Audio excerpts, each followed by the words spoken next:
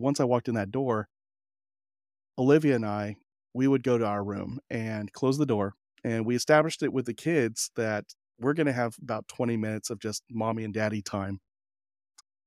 That was Jerry Dugan talking about a practice that he and his wife, Olivia, established when they had their kids. As soon as he got back home from work, the first thing Jerry did was to have a check in with his partner. What happened in that 20 minutes behind closed doors, you ask? They talked. Yes, communicated. It's one of the most important things that you can do to maintain a healthier relationship because it sends such a strong message to your partner that they come first before anything else. And in today's episode, this is what we focus on the reasons why you should go tell your partner today that, hey, my love, you come first. And this step that we're talking about is actually the second of a 3-step exercise that Jerry shares with us. So let's listen to the whole story from Jerry on what he and Olivia do to build a healthier relationship. And before we go ahead, because we love to keep our content digestible, this is a part 1 of 2-episode series of our conversation with Jerry. In the next week's episode, we share more about a framework that you can follow at home to build a healthier relationship with your partner. So stay tuned. Welcome to La Vida, Love Vitamins for a Healthier Relationship, a podcast made by partners for partners. This is Rashi. And this is Ansh.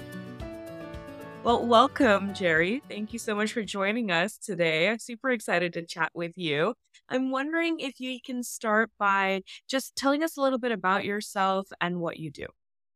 I am a leadership consultant by day, as well as a podcaster, and I guess now officially an author. Woohoo!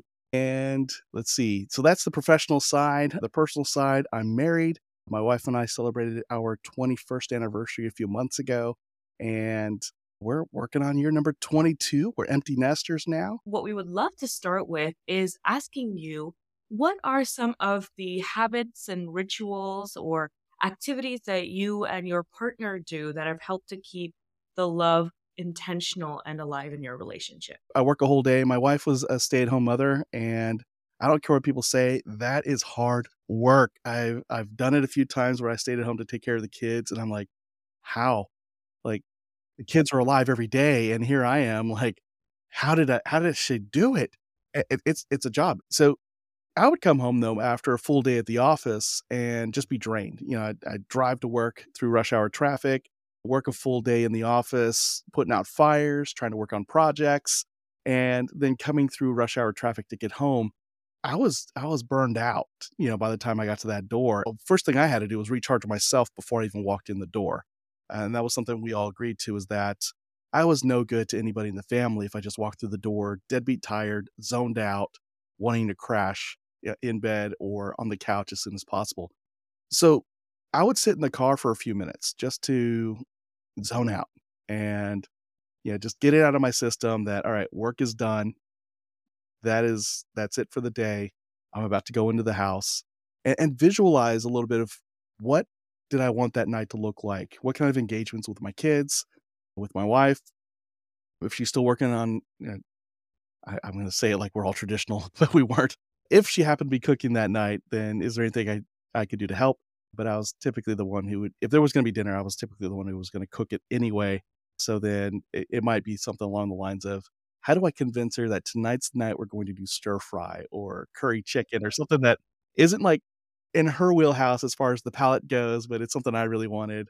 Or it's like, okay, maybe she wants homemade chicken nuggets, whatever it is, just be ready to go in and cook dinner and, play with the kids, engage the kids, that kind of thing, and get caught up in their world. So that'd be the first step, is just regrouping myself and putting myself in the frame of mind. And the cool thing was, once I walked in the door, and we didn't do this perfectly right off the bat, but eventually we got to a place where step number 2 is, once I walked in that door, Olivia and we would go to our room and close the door. And we established it with the kids that we're going to have about 20 minutes of just mommy and daddy time. And usually when I would tell that to other guys, they're like, "Oh, we know what happened there." We're like, "No, the walls were thin in our house." It was just strictly to talk and get caught up, what were the big highs and the highlights of the day for both of us, and just spend some time reconnecting with each other before we both went and tackled the rest of the night with the whole family. And so that just gives us time to do that, talk through highlights, what's our plan for the rest of the night, how are we feeling, and any big things we need to tackle. And so that was the second thing, and then really the third thing was be there, and be engaged with each other, and that worked for most of the time. Our daughter got involved with ballet, and so as she got more and more involved with that, Olivia became more of her Uber driver around town, and then, poor Jacob, our son, he get dropped off along the way. Like, he's got baseball practice, so Olivia would drop him off, and then I'd go pick him up, or I'd go and, if we had 2 cars, then we would go our separate and so I'd have Jacob for baseball practice, or sometimes I loved it when we did this is when we would swap, and I get to see my daughter in her element. That was always fun, and just really cool to, like, well, for her, like, she would see dad and just be excited, and the other, dancers there would be like, "Your dad actually came and he's, like, watching you dance?" And she's like, "Yeah," and so it was just really neat to be there for her, so yeah, typical night, I'd diffuse in the driveway, and we'd spend 20 minutes reconnecting, and then we would tackle the rest of the night together. I love so many things about what you said, and the two biggest points, or actually they're all big points, but really the fact that you took care of yourself first so that you could show up for your family and your spouse, and then that you prioritize your relationship with your wife, who probably had this desire, this craving for adult conversation at this point, or just a simple need to connect with her partner because she's been, with the kids and in that situation, in that environment all day. It reminds me of something of Ansh often says, which is you come first, as in your partner comes first. And it doesn't mean you move earth and moon and always do things around your partner. It's that small thing of, hey, you know what? I'm going to fill our bucket first and then be present for our family. It's not that the family time isn't important. It is important, but this relationship is the bedrock on which that family is being built. I loved everything that you shared about your rituals, and it just brings a warm, fuzzy feeling to my heart. Let's pause for a second. If this wasn't compelling enough to make you go and tell your partner that, hey, you come first, Jerry gives us some more compelling reasons why we should put our relationship with our partner first, before our children and extended family and friends. There eventually became 3 tiers of our relationship, like priorities, and so for my wife and I, our faith is a Christian faith, and so we put God first, and then we put each other second, and then we would put our kids third, and that was the order of priority of relationship. Now, if you're not a Christian, that's okay, you just leave that part out or replace it with your faith, but yeah, the relationship between my wife and I definitely would have precedent over our relationship with our kids, our family, like extended family, friends, coworkers, like they did not matter as much as my wife and I. And the rationale behind that was both of us had talked before we even got married while we were still dating. And, my wife had experienced, I believe, 3 to 4 divorces while she was a kid, and I had seen 2. And so my mom and dad had split when I was 11, and then my mom had remarried and divorced. And then my dad was married again, and they're now separated. So seeing that before I even became a full-fledged adult was like, I don't want my marriage to end up like that. So let me learn from my parents' mistakes, what went wrong with their relationship. And my wife was on her, side of things doing the same thing, kind of breaking down like where did my parents' marriage go wrong? What did they do? What did they not do? Where were they, hyper focused in a sense? Where were their blind spots? We still didn't have all the answers. We just knew that whoever we married, before we knew we were gonna ask each other, it was we were gonna be fully committed, and it was gonna be somebody that also could demonstrate they were fully committed, and so we just knew that that was genuine while we were still dating, like, that that's our commitment to whoever the other person is. It just worked out that my other person was her. She said yes, and I was like, "Yeah," and I found out that she had been planning a lot longer than I had, so I'm like, "Wow," 'cause I was pretty excited from day one. I just didn't wanna be like that guy who, like, fell in love on the first date, so I was trying to play it cool, and so that level of commitment was there, and because of that, and we knew that, divorce, we knew it could happen, but we wanted to make sure that was way down the list, and so for me, it was don't give her a reason to want to divorce you. So not so much of like coerce her to like leave that down there and take advantage of like her commitment, like truly like live in a way that she's gonna be like, all right, yeah, I choose him again for another day. And so that was just huge for us, that level of commitment there. And then, when it comes to parenting, people like to say, we put the kids first. And it sounds great, it sounds noble, and it may feel like that's where you need to put your effort. And for us to put ourselves ahead of the kids was our long-term strategy because we knew that at some point our oldest was gonna turn 18 and leave. And then our daughter was just a couple years behind her, and she was gonna go off and do her own thing. And so we're like, okay, so if we do the math, we got maybe 20 years before we're empty nesters, and I want to know the person I'm empty nesting with and not be a total stranger.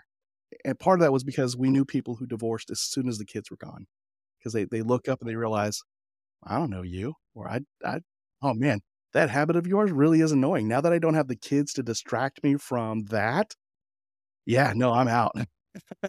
"Oh, we don't have to pay for college anymore? Then we can afford this. Let's split up now." And we didn't want that to happen either. So, very conscious about making sure that we were connecting every single day. And then from there, we were in a healthier spot to co-parent our kids as well, because, if there was one thing our kids could tell everybody without us coaching them to say it, is that they can never split us up and make mom and dad work against each other. Like, we were always on the same page most of the time. There are a few times where I'm like, "Well, okay, hey, Liv, let's talk about this over here." And so the kids don't see, or they might see us have our own arguments, but we'd even work those out. Like, once we worked it out ourselves, we would bring the kids in and say, "All right, you heard the argument kick off. Here's the rest of the story, and this is how we worked it out. This is where I am sorry that I was wrong." And even, like, if it's an argument I started, then I definitely ask everybody for forgiveness. And because we wanted to demonstrate to our kids that, you can work things out. And then it's important for them to know how those things got worked out. And then also know that dad is fallible. Like, dad is not perfect. He is human just like anybody else. Thanks for thinking I'm a hero, but here's the reality. Dad is sometimes stupid, and he needs forgiveness too. And we hope that paid off for them as they got older. And we've seen, at least for our daughter, that she's applied a lot of the lessons that she's picked up from us, and we're like, "Oh, man, okay, it's working, it's working." I love that because, that kind of parenting, it's putting the practical application, living by example, Yeah. rather than preaching and being like, you should not fight. It's more like, okay, you know what? We disagree. Sometimes it's not a perfect, clean way of finding a solution, but here's how it played down for us. And over time, you build enough examples into somebody's repository, especially children's repository, and they get a pretty good working model on how can we figure things out.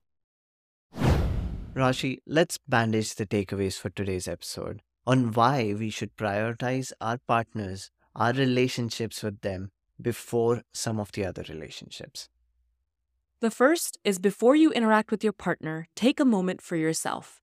Recharge and regroup to make sure that you are in the right frame of mind. Second, prioritize your relationship with your partner. Take time to catch up on the day. Work on your relationship so that your partner chooses you every single day. 3. Teach your kids by example that you and your partner are a strong team together. Now, before we say goodbye, just a quick reminder again that this is part 1 of a 2-episode series of our conversation with Jerry. In the next week's episode, we share more about a framework that you can follow at home to build a healthier relationship with your partner. So stay tuned. To reach out to our guest or learn more about them, use the links in the show notes below. If you liked the episode, the best way to share is to ask, do you take love vitamins? Small doses over time is how you grow the love. If you have something to share, there's a form you can fill in the description below. We hope you enjoyed listening. We'll see you next week. I have a little something to share. Small doses of love for you and your partner, not something you can shove, for it takes time to foster. These love pills, pretty easy to swallow, would mean a lot if this podcast you follow. Promise to keep this digestible, for your time is not free, a conversation we enable, even if you disagree. Listen carefully. Be aware. You might like something here. If you do, with someone you care, please do share. We bandage the takeaways for you know who. Yes, every Friday for you and your boo. Join us with your stories. Leave a review. Together we inspire, even if it's only a few.